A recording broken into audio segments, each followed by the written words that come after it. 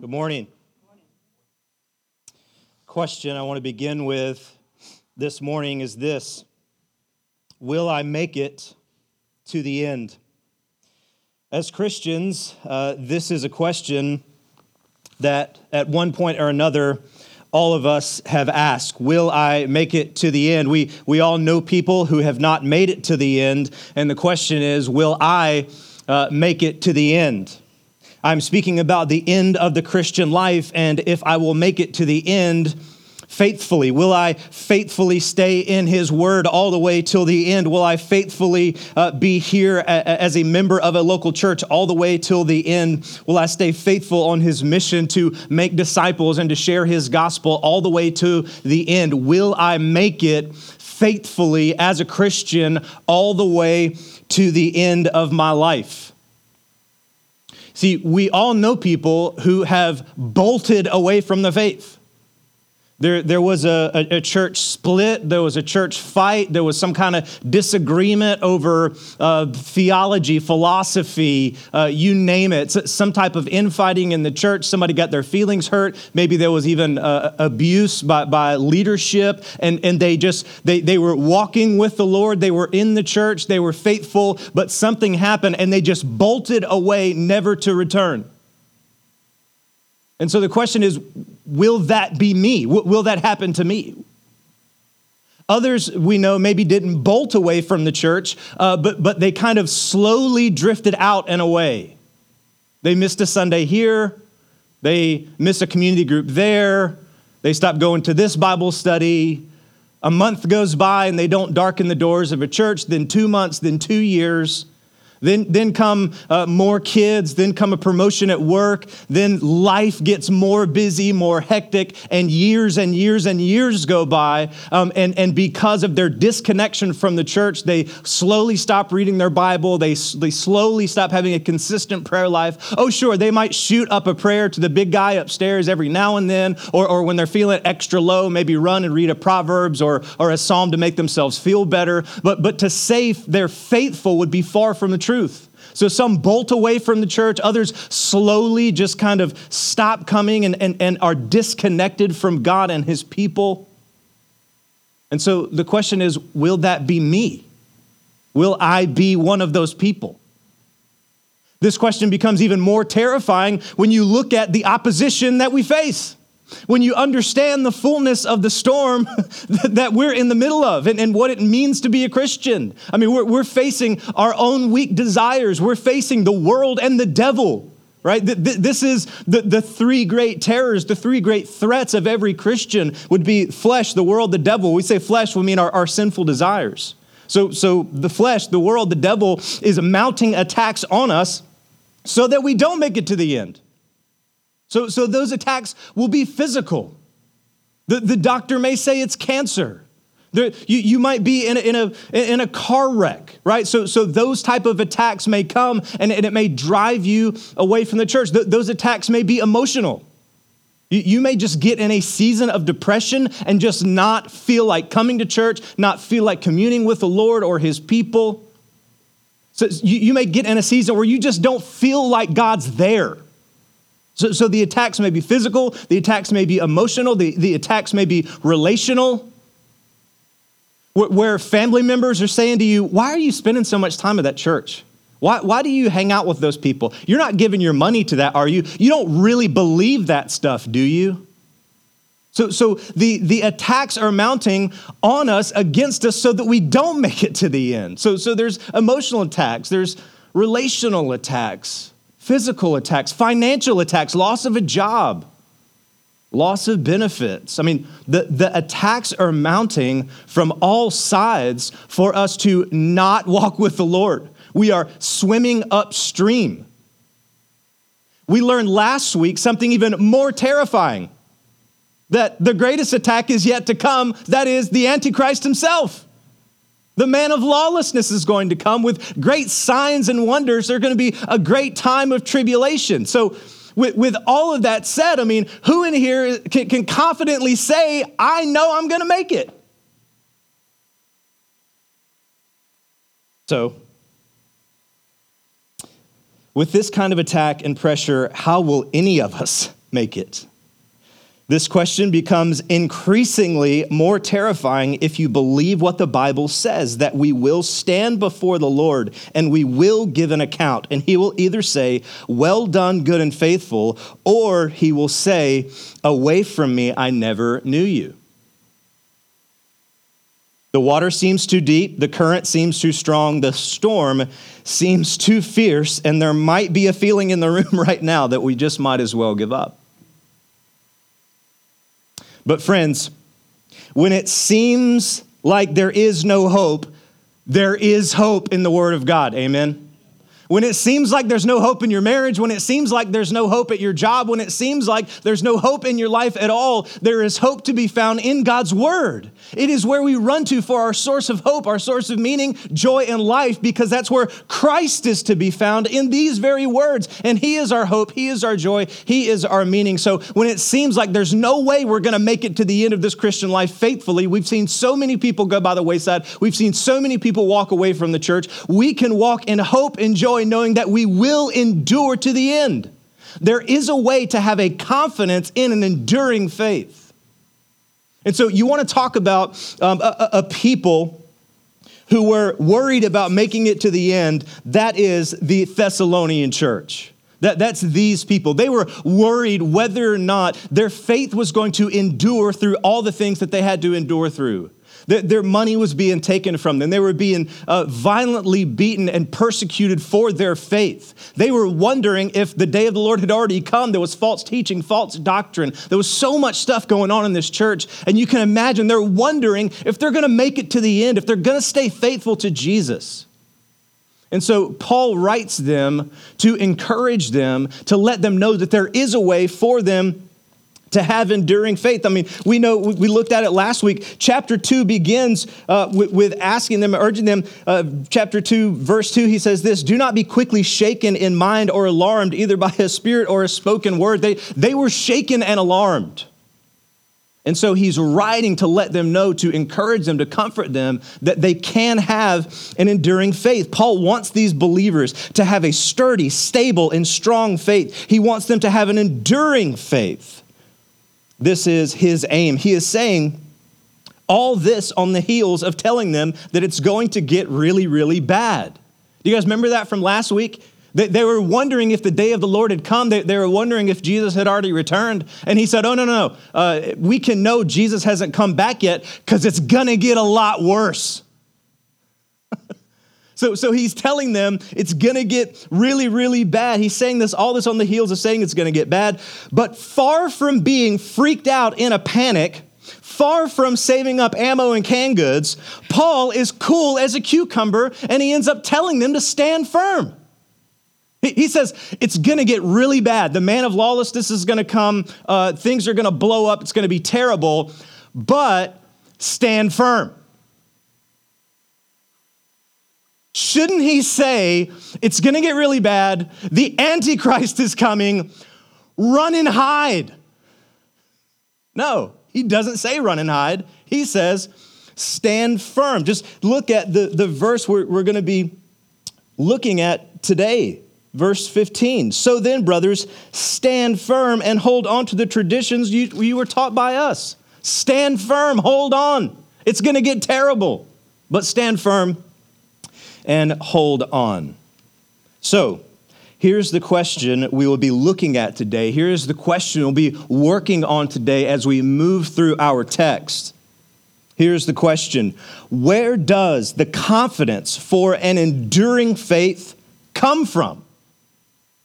We talked about the world, the flesh, the devil, all those attacks coming at us. We've seen, Paul just said, it's going to get a lot worse. So, how can we have confidence for an enduring faith that we'll make it to the end, that we won't be among the long list of people who have bolted from the church or slowly left the church, ceased being faithful to God? How can we have confidence that we will make it to the end? That's the question we'll be looking at today. So if you would, go ahead and turn in your Bibles. If you don't have this text open in front of you, please do so. Let's start in verses 13 and 14. But we ought always to give thanks to God for you, brothers, beloved by the Lord, because God chose you as the firstfruits to be saved through sanctification by the Spirit and belief in the truth. To this he called you through our gospel, so that you may obtain the glory of our Lord Jesus Christ. He opens this section by saying, we ought always. This is the second time he has used this phrase, we ought to do something. He said that at the very beginning in 2 Thessalonians chapter 1, verse 3. He says, we ought always to give thanks to God for you, brothers. He says the exact same thing again here in chapter 2 in verse 13. But we ought always to give thanks to God for you. He has this obligation inside of him to thank God for when he is working. We often think of obligations as being bad things. Oh, I can't come to the party. I have a previous obligation. But this obligation is a great obligation because God is at work in the lives of the people of Thessalonica. And so he's saying, I am obligated to thank God for what he's doing. Friends, let our hearts be burdened in that same way. To be obligated to thank God for his blessings in your life. God, thank you for the financial blessings you've given me. Thank you for my family. Thank you for loving me, for saving me, for changing me. We should feel this obligation to constantly be thanking God for who he is and what he's done. Amen? So, what exactly is he so thankful for? What is he feeling obligated to thank God about? Well, it's here in the text, but we ought always to give thanks to God for you, brothers, beloved by the Lord, because God chose you. So, what is he feeling obligated to God to be thankful for? That he saved them. He is thankful that the God of the universe, who is totally sovereign over all things everywhere, chose to act to save them. God chose to save these people from sin, from death, from Satan, from demons, to a family, to joy, save them to a life, save them to foreverness with him. So he chose to save them from something, Satan, death, demons, destruction, wrath, to something which is life with his family, life with his people, meaning, purpose, joy, and mission. This is what God has chosen to do, to save them, and Paul is really excited about this. So, by a cursory reading of the text, who is doing the saving? But we ought to give thanks to God for you, brothers, by the Lord, because God chose you as the firstfruits to be saved through sanctification by the Spirit. So here in this text, you see God the Father, you see the word Lord, which is Jesus, how he is often referred to, and the Spirit. So what we see in this text is a Trinitarian act of God to save his people. Father, Son, Spirit. This is the Father in eternity past electing his chosen people, then sending the Son to come and live the life we could not live, die the death we could not die in our place for our sins, and then the Holy Spirit then applying that saving grace to the life of the believer. This is a Trinitarian act of God to save his people. Are y'all still with me? Okay, now, who is doing the choosing? It is the Trinitarian Godhead who is doing the choosing. The reason that God is the one who is doing the choosing is because if he does not choose us, we would never choose him. Romans chapter 3 says that no one seeks after God. All have gone astray. What happened at the fall is that sin entered into the world and it crushed, broken, and distorted the will of man so that he would never seek after God. Now, I know that is contrary to many of our experiences as we experience salvation, as we experience saving faith, because we have this thought in our mind that, well, I wanted to go check out Christianity, or I wanted to give church a try, and so I chose to follow Christ. And that is absolutely true, but you cannot choose to follow Christ unless Christ has chosen you first. So, what is happening here? Well, God is choosing them to be saved. Who is doing the saving? Who is doing the choosing? It is God himself who is doing this. Okay? So, he is not choosing that they may be saved or that they would have the possibility to be saved. This is God's definite choice that this will happen. This is a huge contrast from verse 10 in this same chapter. Let your eyes shift up to verse 10. It says this, "And with all wicked deception for those who are perishing because they refuse to love the truth and so be saved." Here in verse 13, it says that God chose them to be the first fruits so that they could be saved. This is a contrast from verse 10. In verse 10, you have people who did not love God, did not love the truth, and therefore could not be saved. In verse 13 and 14, you have a group of people who do love God, who do love the truth, and are saved. And that was by God's choice to set his love upon them and to love them. God is choosing for you that you will love and trust and therefore be saved. God is the deciding factor for an individual's salvation. Now, this does not mean that God looked down the corridor of time and in some future instance saw that you would choose him and therefore he chose you. Here's why it can't be that way. It can't be that way because the text clearly says God chose you as the first fruits to be saved. If God looks down the corridor of time and sees that you choose him, and based on you choosing him chooses you, that's not God choosing. That's God affirming your choice. In addition, the reason that God has not chosen you based on your choosing of him is because that would be merit and we would no longer be saved by grace. You would be saved by a work that you did, choosing him. But we believe we are saved by grace alone, through faith alone, in Christ alone. Amen? So Paul is really excited about this. He is so happy and thanking God that he chose them. Now, it says, "But we ought to always give thanks to God for you, brothers, beloved by the Lord, because God chose you as the first fruits to be saved." Look at what's next. "Through sanctification." Now, here's what you need to understand about salvation. When it comes to salvation, there is a way that the scripture talks about it, that you are saved, you are being saved, and you will be saved. Here's another way to say it. As a Christian, you are perfectly saved. As you grow in Christ, you are progressively being saved because you are learning to, by God's grace, sin less and become more like Christ. And one day when God returns with his forever kingdom, you will be perfectly saved. So we are presently saved, justified, declared righteous, clean, pure, holy before God. You are presently saved. You are also progressively being saved as you learn to walk with him, as you learn to trust him more. And one day when Christ returns with his forever kingdom, you will perfectly be saved.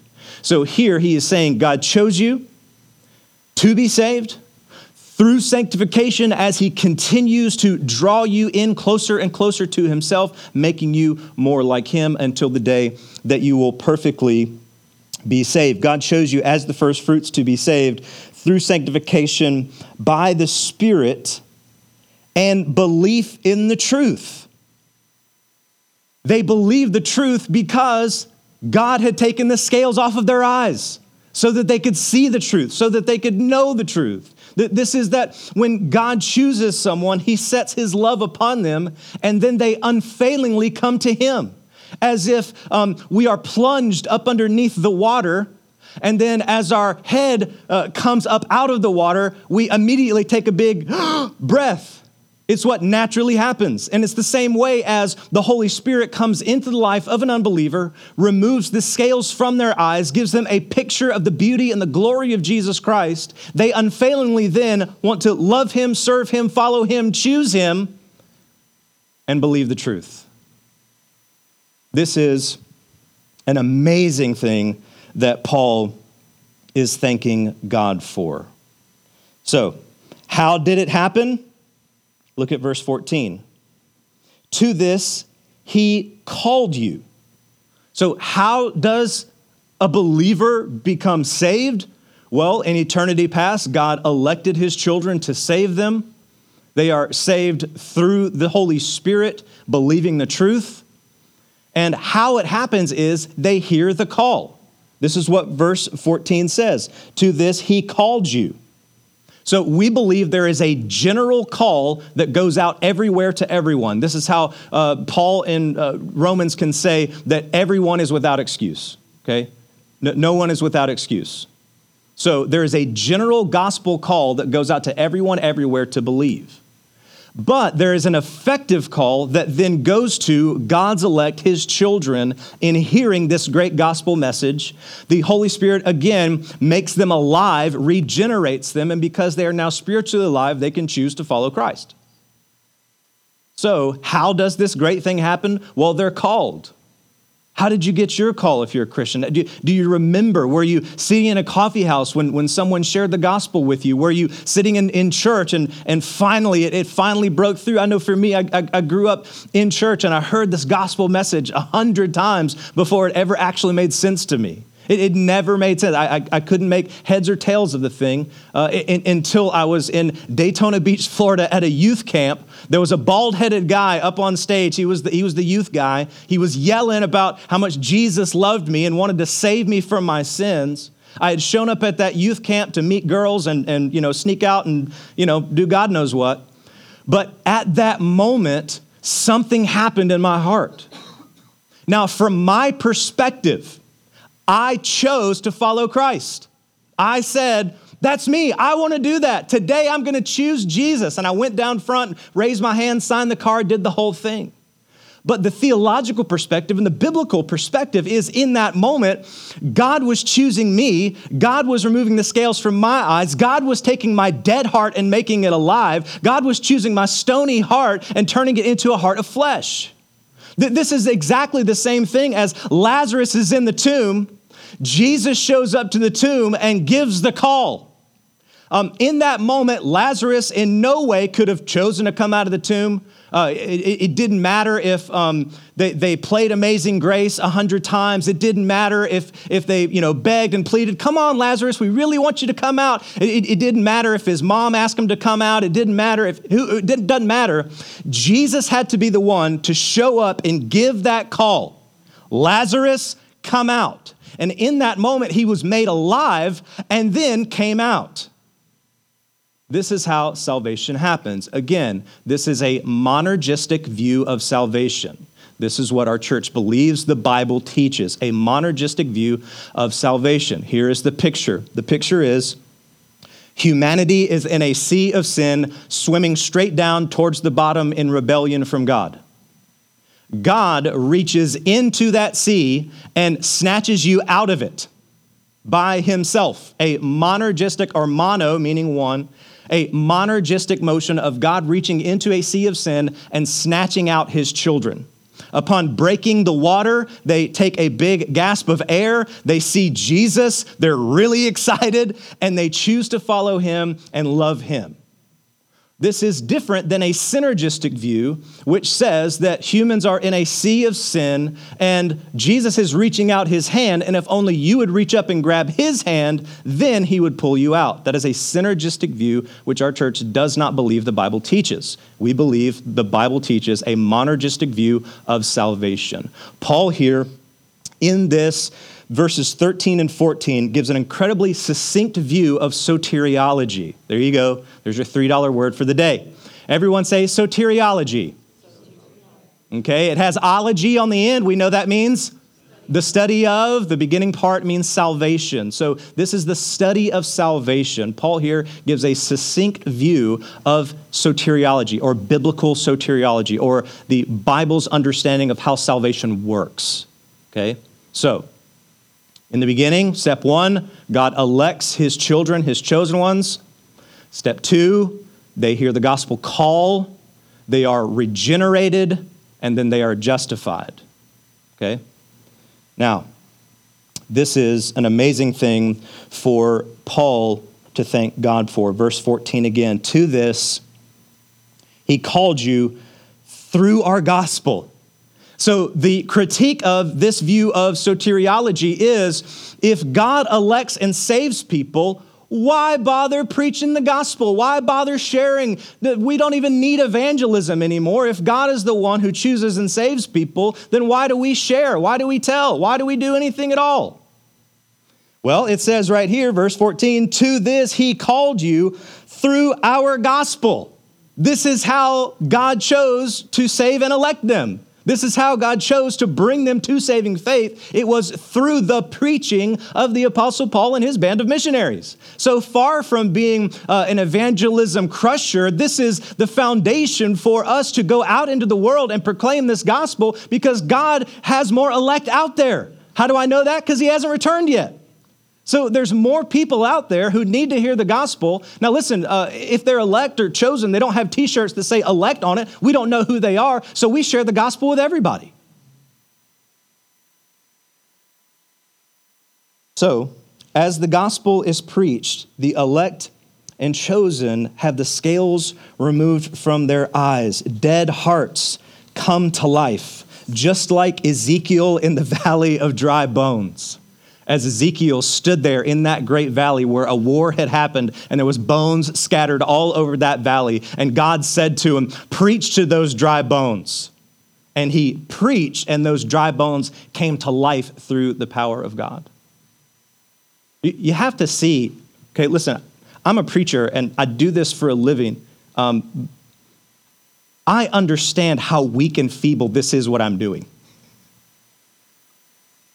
But isn't it the way our God works, to use the weak things of the world to shame the wise, to use a fool like me to proclaim his word, to see people's lives changed? This is God using his preaching to call his children. And to what end is all of this aiming? So what's happening here? They're being saved. Who's doing the choosing? God is. How did they do it? Through the gospel call. To what end? God, don't miss this last part. I'm back in verse 14. To this he called you through our gospel, so that, here's the end, so that you may obtain the glory of our Lord Jesus. That's the end of this whole thing. God loves you. He called you. He saved you. He brought you from death to life, regenerated your heart, brought you into this Christian life. He's going to keep on holding on to you. He's going to hang on to you, whether you hang on to him or not. He's not letting you go, and he's going to carry you all the way to the end so that you obtain the glory of Jesus Christ. On that great day, you'll be dressed in white. Why is that significant? Because it means that you are pure, clean, and holy before God. You obtain that glory, that robe of white, that relationship with God. That's what you obtain. That's the end goal of this whole thing. It's beautiful, beautiful what we see here. Here's the point. Confidence for an enduring faith comes from God himself. If you're taking notes, jot this down. We can have a strong confidence in the stability of our faith because it was established by a rock-solid God. We can have confidence in the stability of our faith. I'm going to keep walking with him. I'm going to keep loving him. I'm going to keep serving him. Why? Because he established the faith that I'm walking in. How can you know whether or not a house is sturdy? Ask who the builder is. How can you know if a bridge is secure or not? Ask who is the engineer. If you want to know whether or not your faith is sturdy, ask who is the one who gave you or built that faith for you. If it is God himself, isn't your faith rock solid? So, Hebrews 12:2 says this, looking to Jesus. This is incredible. Hebrews 12:2, looking to Jesus, the founder and perfecter of our faith. Who's the builder of our faith? Who's the founder? Who's the perfecter? How can we know we're going to have enduring faith all the way to the end? Looking to Jesus, the founder and the perfecter of our faith, who for the joy that was set before him endured the cross, despising the shame, and is seated at the right hand of the throne of God. Listen, friends, if my salvation is something I have done, couldn't I then just undo it? So, if I am the determining factor in my salvation, I could just decide not to be saved.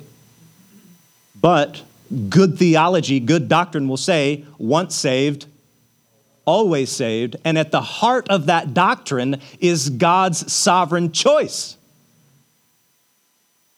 So, this is what we believe. God is a loving Father who holds on to us even if we let him go. The question is never, can a Christian lose their salvation? It's, can God lose a Christian? The answer is no. God does not lose a Christian. I have a young daughter who loves her mom. She is a mama's girl through and through. And oftentimes when I pick her up, she will not hold on to me. She will reach out for her mom. She will arch her back. Then, yeah. Do I then say, okay, that's what you want? Fine. What type of father would I be if I dropped my daughter on the kitchen floor? A bad one. But God is a loving Father, and he hangs on to us, even when we kick, even when we scream, even when we're doing dumb things and saying dumb things. He's saying, you're mine, I love you, I'm not letting you go. Now, let me address a few hesitations people have with this view of soteriology before we move on. People think that this doctrine, the doctrine of election, or the doctrine of election and reprobation, that is, reprobation is the passing over of those who are not his elect. They believe this makes God mean. When they say mean, they mean unjust. And if God is unjust, then he is not a God worthy to be worshiped or followed or even believed in, because God must be just in order to be God. If he's not just, he can't be God. So they believe this doctrine makes God mean or unjust. How can God choose to save some and not choose to save others? This makes him very mean, capricious. He becomes the God in the sky who, has the magnifying glass, and he's ready to burn the ants, and we're the ants, and he's going to keep some ants and burn the other ones with the magnifying glass because he's just a big bully. Okay, that is some people's view of this doctrine. The reason that is untrue, this is not unjust because man's choice is to rebel against God. All men everywhere have rejected God. So the just thing for God to do would be to punish those sinners. Who are the sinners? Everyone everywhere. So this is not unjust. This is actually a gracious thing that God would do, that he would save or elect anyone. So God is not unjust for choosing to love and save some. After all, it is his universe, it is his world, it is his humanity, his creation. He can do with it as he pleases because he's God, and he is not unjust in doing so. So,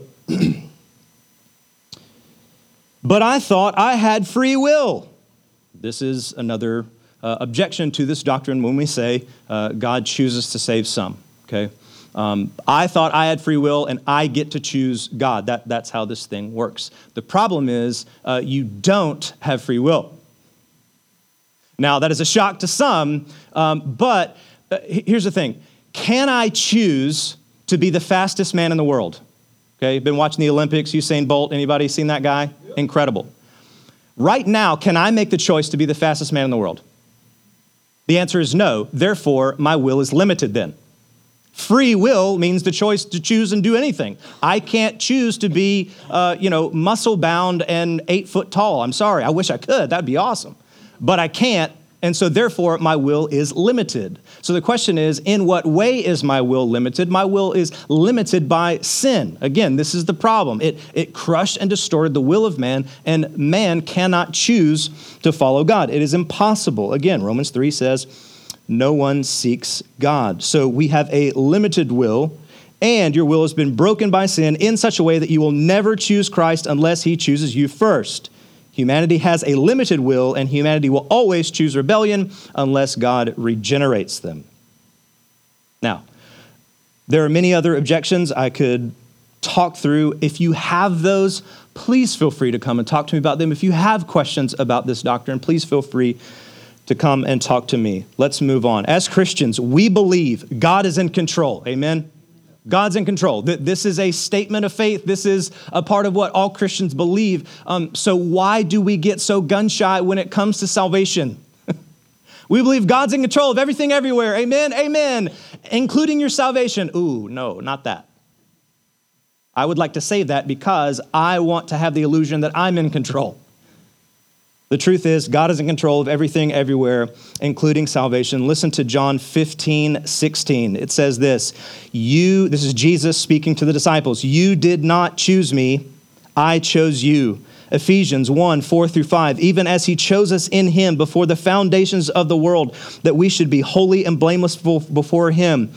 In love, he predestined us for adoption to himself as the sons through Jesus Christ, according to pursuit of his will. Romans 8:30, and those whom he predestined, that is predestined to salvation, those whom he predestined, he also called, and those whom he called, he also justified, and those whom he justified, he also glorified. John 1:12, but to all who did receive him, who believed in his name, he gave the right to become children of God, who were born. How were they born? How did they become saved? Not of blood, nor of the will of the flesh, nor of the will of man, but of God. So here's the point. While this doctrine troubles the mind, let it comfort your heart. Look back at verse 13. But we ought always to give thanks to God for you, brothers, beloved by God. This doctrine is grounded in the love of God. If you're taking notes, jot this down. God's sovereign choice in our salvation is far from a mean, unloving thing for God to do. It is an act grounded in love meant to give us the assurance of an enduring faith. That's the doctrine of election. It is given to us so that we go, I know God loves me. I know God saved me. I know he's never going to let me go. Therefore, I will have enduring faith all the way to the end. Now, some might say, well, I know some who say they had faith, seemed to be Christians, but they walked away never to return, and it seems as if God had let them go or they didn't have enduring faith. We would look to the epistles of John where John says they went out from us because they were never of us. So we would say of those people who leave and never come back to God's family, they were never actually truly saved, because those who are truly saved, God never lets go of, and they endure to the end. Okay? So, here's the good news. If you've blacked out for the last 20 minutes, here's the good news. Let the armies of hell attack the weakest of Christians. Let the world throw at us everything that it has, and our faith will endure to the end. That's the good news. That's the good news, friends, is that what this doctrine means is that Satan can do his worst. The world can do its worst, and our faith will endure to the end. That's the good news about this. We can know, we can have an enduring faith. Unstable circumstances, weakness in our own character, don't fear. A rock-solid God has saved you and will keep your faith enduring. Amen? Amen. So, if that's the case, what's our job? Sit back and do nothing, right? God's got our faith. He has grounded our faith. He's going to endure our faith. God's going to keep us going. So let's all get, take a long nap, eat a ham sandwich, and do nothing. Absolutely not. No, look at verse 15. So then, based on what he just said about God saving you, keeping you, doing the whole thing for you, based on that, so then, verse 15, so then, brothers, stand firm and hold to the traditions that you were taught by us, either by our spoken word or by our letter. So the answer is not to do nothing at all. This is a paradox for sure, but it is not a contradiction. God's got the whole thing, so stand firm, right? So there are two commands here. Do you see the two commands? So then, brothers, stand firm, that's one, and hold on. This is the idea that you are in the middle of a hurricane, a raging storm, or you are up to your waist in flood water. And you need to do two things. One, you need to have your feet firmly planted, and you need to be tightly hanging on to something because the storm is so fierce, the river is raging so rapidly. So you need to do both of those things. You got to plant your feet and clutch with your hands. In the same way, maybe you guys have never been in a hurricane or raging floodwaters. You've been to the airport, right? The train is now leaving the station. Please hold on. Right? If you've been on that train at the Atlanta airport, you know when it says the train is leaving the station, you better have your feet firmly planted and hang on to one of those rails, right? You seen the young college guys try to stand, and do it, and they end up falling over. You need to have your feet planted and hanging on to that rail because the train is leaving the station. This is what he is saying our posture needs to be, a posture of standing and clinging. The question is, what is it that we are to stand in and cling to? Well, he answers that question for us. So then, brothers, stand firm and hold to the traditions. Now, for us being admittedly a more non-traditional church, we might read that word and go, ew. So then, brothers, stand firm and hold to the traditions that you were taught by us, either by our spoken word or by our letter. These traditions are not later traditions that the church came up with. These are the true teachings and traditions that came from the apostles themselves who learned them from Jesus Christ. So for a church like us, I think it's important to say that church traditions aren't all bad. There are good church traditions as long as they're biblical traditions, okay? So we stand for the reading of the word, don't we? That's our tradition. That's something that we did at the beginning of our church, and that's our tradition, and I hope we keep that tradition. But I hope we never elevate that tradition as a mark of holiness. So as if you go to another church and the preacher just gets up there and starts rolling, and you go, oh, they didn't stand for the reading of the word. How unsanctified. So church traditions are good if they're biblical, but we must never elevate them to a position of holiness. So some church traditions might say, hey, you got to wear, khaki pants, you got to button your shirt and tuck it in, and you better have a King James version of the Bible. And they might take that and elevate that to a position of holiness. We would never do that. We would say, you got to wear jeans and boots and, carry an ESV. If you don't do that, then you're not holy. Right? We can never take our culture, our traditions, and elevate them to a place of holiness.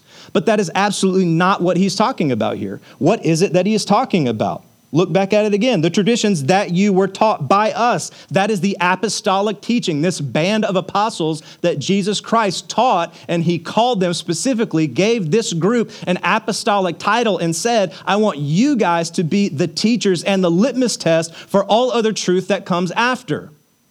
So, Paul is urging them to stand in and hold on to the Bible. Listen to this.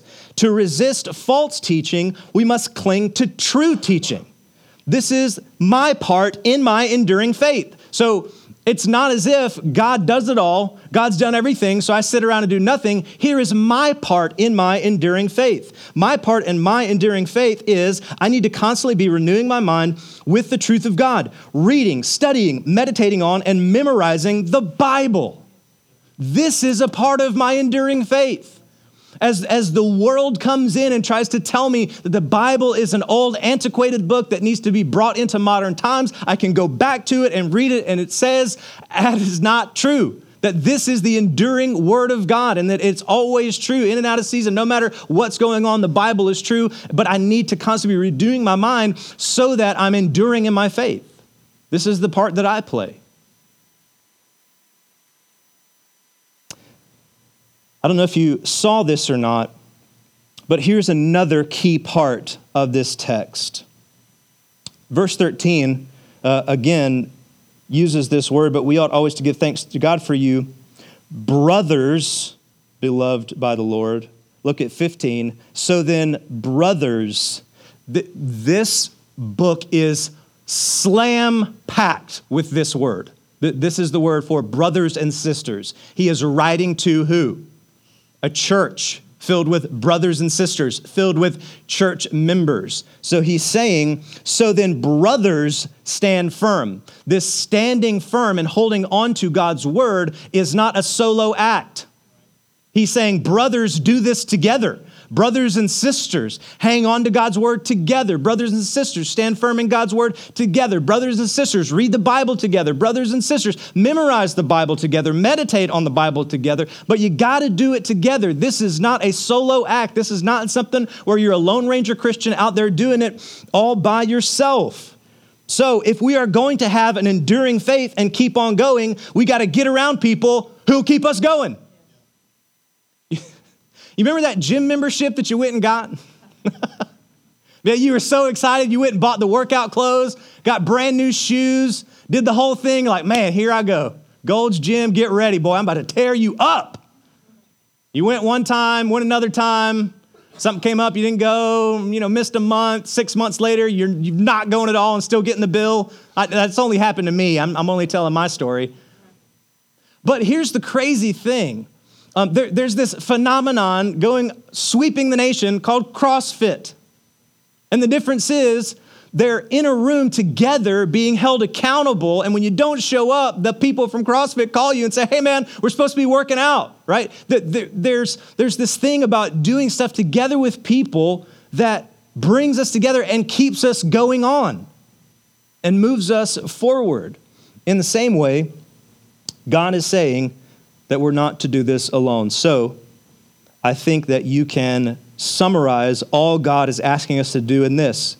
We need to know the Bible and share life with others. That's it. This is what God is calling us to be. He's calling us to know the Bible, stand, cling. And he's calling us to share our life with other people. Brothers and sisters, do this together. Know the Bible and share life with others. So if you're taking notes, jot this down. Enduring faith is possible because God saved you and keeps you, and we participate by knowing the Bible and sharing life with others. This is how our faith keeps on enduring, by renewing our mind with God's word, and we keep going by getting around other people who'll keep us going. Verses 16 and 17. Now, may our Lord Jesus Christ himself and God our Father, who loved us and gave us eternal comfort and good hope through grace, comfort your hearts and establish them in every good work and word. Paul closes out this section after giving this exhortation. He closes out this section with the prayer. So he gives this beautiful statement, this doctrinally sound, amazing statement about God's saving grace for us. He then follows that up with an exhortation. That exhortation is to stand and hang on to, do this thing together. And then he follows it up with this great prayer that God would comfort your hearts. Verse 17, comfort your hearts and establish them in every good work and word. Again, note the equality of Jesus with God the Father. Strikingly, Paul lists him before God the Father and then goes on to attribute the work of loving and giving comfort to both of them because they are equal. That's a rabbit trail. I'm now coming back. His prayer is that God would comfort their hearts and establish them in every good work. So, this week I was thinking, why does he pray that? Maybe he's getting at something. Maybe he's not just throwing out a random prayer. Again, this is the holy inspired word of God, right? So I thought his prayer should be, dear God, please protect them and help them not to suffer. But he doesn't pray that. Again, because the Bible has a radically different understanding of suffering than most of us do. Suffering is used by God to mature us and grow us, and it's actually a tool of God for blessing in our life. But he doesn't pray that they would not suffer. That's not to say he's not praying that somewhere else. But here he has a specific goal in mind. He wants God to comfort their hearts because they are suffering. He doesn't ask for them not to suffer. He wants their hearts comforted during the suffering. But he wants them established in every good word and work. And so why? But why does he pray this? Why is he asking for God to establish them in good works? Or why is he wanting them to help them produce more fruit? Why is he praying for good works and fruit? So when we say good works or fruit, we mean inward personal growth, showing the fruits of the Spirit: love, joy, peace, patience, kindness, goodness, self-control, service to the church, sharing your faith, right? Why is he wanting them to grow in good works and fruit? Well, because Jesus said, I am the vine and you are the branches. If you are connected to me, you will produce fruit or good works. And then from that, we know Philippians 1:6 says this: I am sure of this, that he who began a good work in you will bring it to completion at the day of Jesus Christ. So their good works or their fruit is evidence that God is at work in their life. And if God is working in their life, he's going to see that work all the way through to completion, meaning enduring faith. Evidence for that enduring faith. The evidence that your faith will endure is you growing in Christ, in you growing in those fruits of the Spirit, in that you are serving other people in your community group, in that you're loving the people at your work who are lost, in that you are serving on the guest services team or serving back in the kids ministry. That is evidence of good work that God is establishing in your life, and it's evidence of an enduring faith.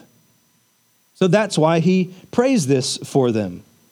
Again, last note to jot down: I can know my faith will endure when there is spiritual fruit in my life, because he who began a good work will see it through to completion. So here's the whole sermon in one run-on long sentence, like I enjoy to do. A strong and stable and enduring faith is grounded in God's decisive choice to save you and keep you, is built upon as we stand firm and hold on to the Bible in the context of a local church, and shows evidence for its existence in our good works. Amen? Amen.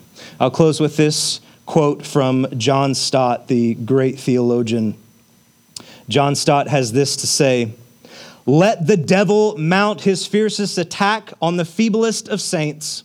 Let the Antichrist be revealed and the rebellion break out. Yet over against the instability of our circumstances and our character, we set the eternal stability of the purpose and will of God. Now, friends, that is something I can go out those doors and live for. Amen? Let's pray. God, we thank you that you show us that we can have an enduring faith, that we don't have to be another statistic. We don't have to be among those who have walked away from you, who have ceased to be faithful to you, those who have left the church, walked away from the faith, put down their Bibles, and ceased going in their prayer closets. God, we know that we can endure to the end. You have shown us the evidences for an enduring faith, that you love us, that you're going to keep us. You asked us to stand in your word and cling to a group of people who can keep us going, all the while showing good works as evidence of our enduring faith. God, you didn't have to save any of us. You didn't have to set your love on any of us. You would have been wholly, fully, completely just to send us all away, but you chose to set your love on some. And so, Lord, just as the Apostle Paul thanked you for your choosing, God, we thank you for that now. We thank you for electing us, for choosing us. Father, we pray for many more to come. God, would you draw your elect? Would you draw your predestined, chosen people to this church? Would you give us the strength and the courage to preach that gospel call that goes out, and see more and more people saved, more and more people knowing the Bible and sharing their lives with other people until the end, when we obtain the glory of Jesus Christ. This is our prayer, and we ask all these things in that same name, the name of Jesus. Amen.